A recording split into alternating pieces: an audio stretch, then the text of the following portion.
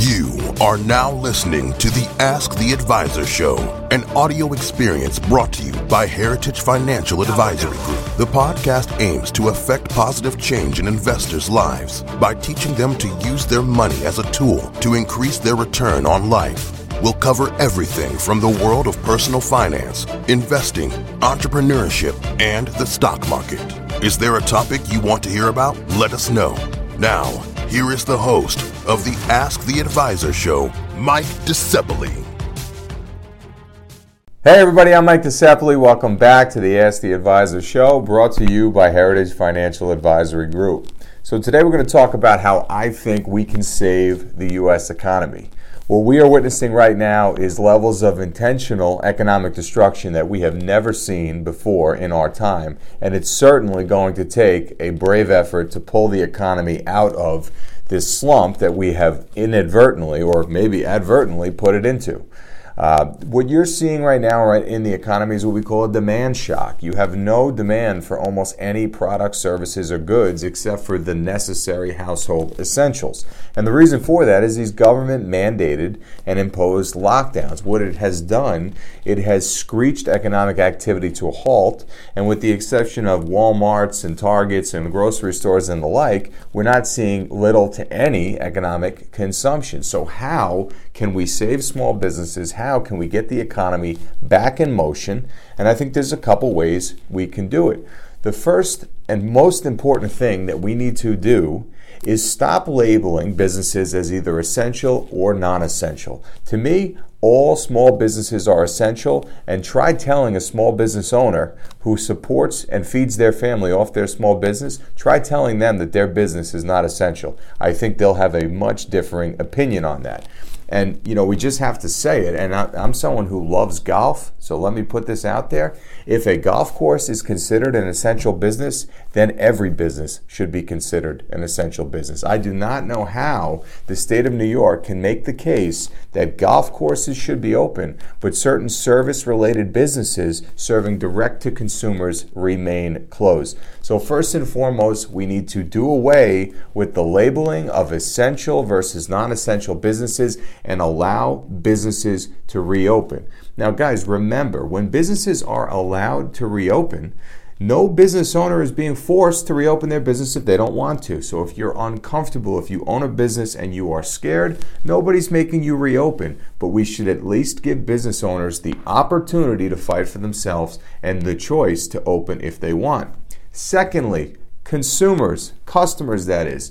Nobody's going to force customers to go to a business. So what is the problem with allowing businesses to reopen? If a consumer is not comfortable, guess what? They will not leave their house. That's okay. At least you're allowing business owners to have a fighting chance and to serve the people that do want to leave the house and are eager to get back out there into the economy and spend some money.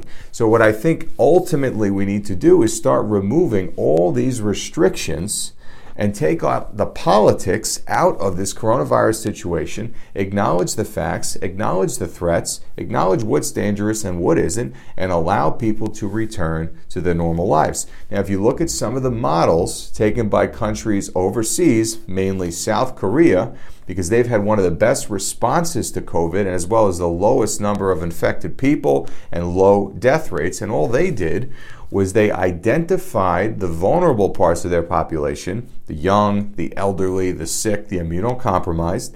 They allowed them to remove themselves from the fray, stay home, quarantine, and allowed the rest of the working population, which is the majority of the U.S. population, to get back to work and be productive.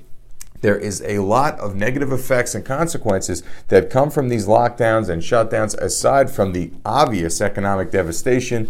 As you see, 30 plus a million people unemployed and now on unemployment benefits.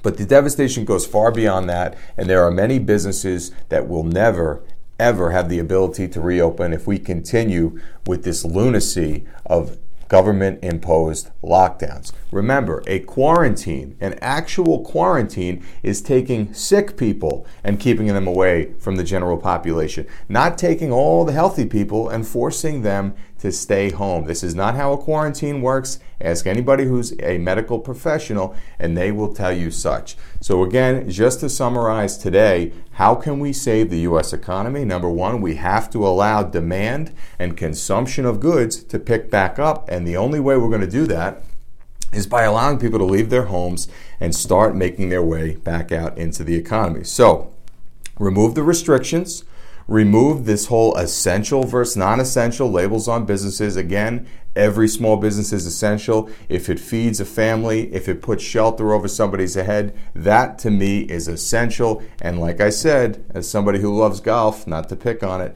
but if golf is essential, which I think is an absolute joke, but if a golf business is deemed as essential, then there's many others out there that should be deemed essential as well. So we have to get rid of these restrictions.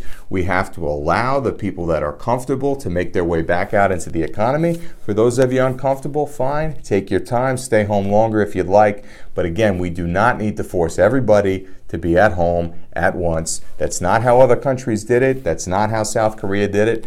They allowed people to continue to live freely. They actually have better numbers relative to COVID than the United States, where we locked everybody down and put enormous constraints on people, taking away civil liberties and crushing many businesses in the process. So this is how I think that we can jumpstart the rebuilding of America, get the economy open again, allow businesses to make their own choices to deem what is safe for them, their families, and their customers. And again, as customers, guys, we have choice. We don't have to go anywhere we're uncomfortable with, but we should not be mandated to stay home. Thank you so much for watching. We look to see you back next week. And if you have any tips, advice, or comments on this video, we would love to hear from you, so please reach out. Have a great day.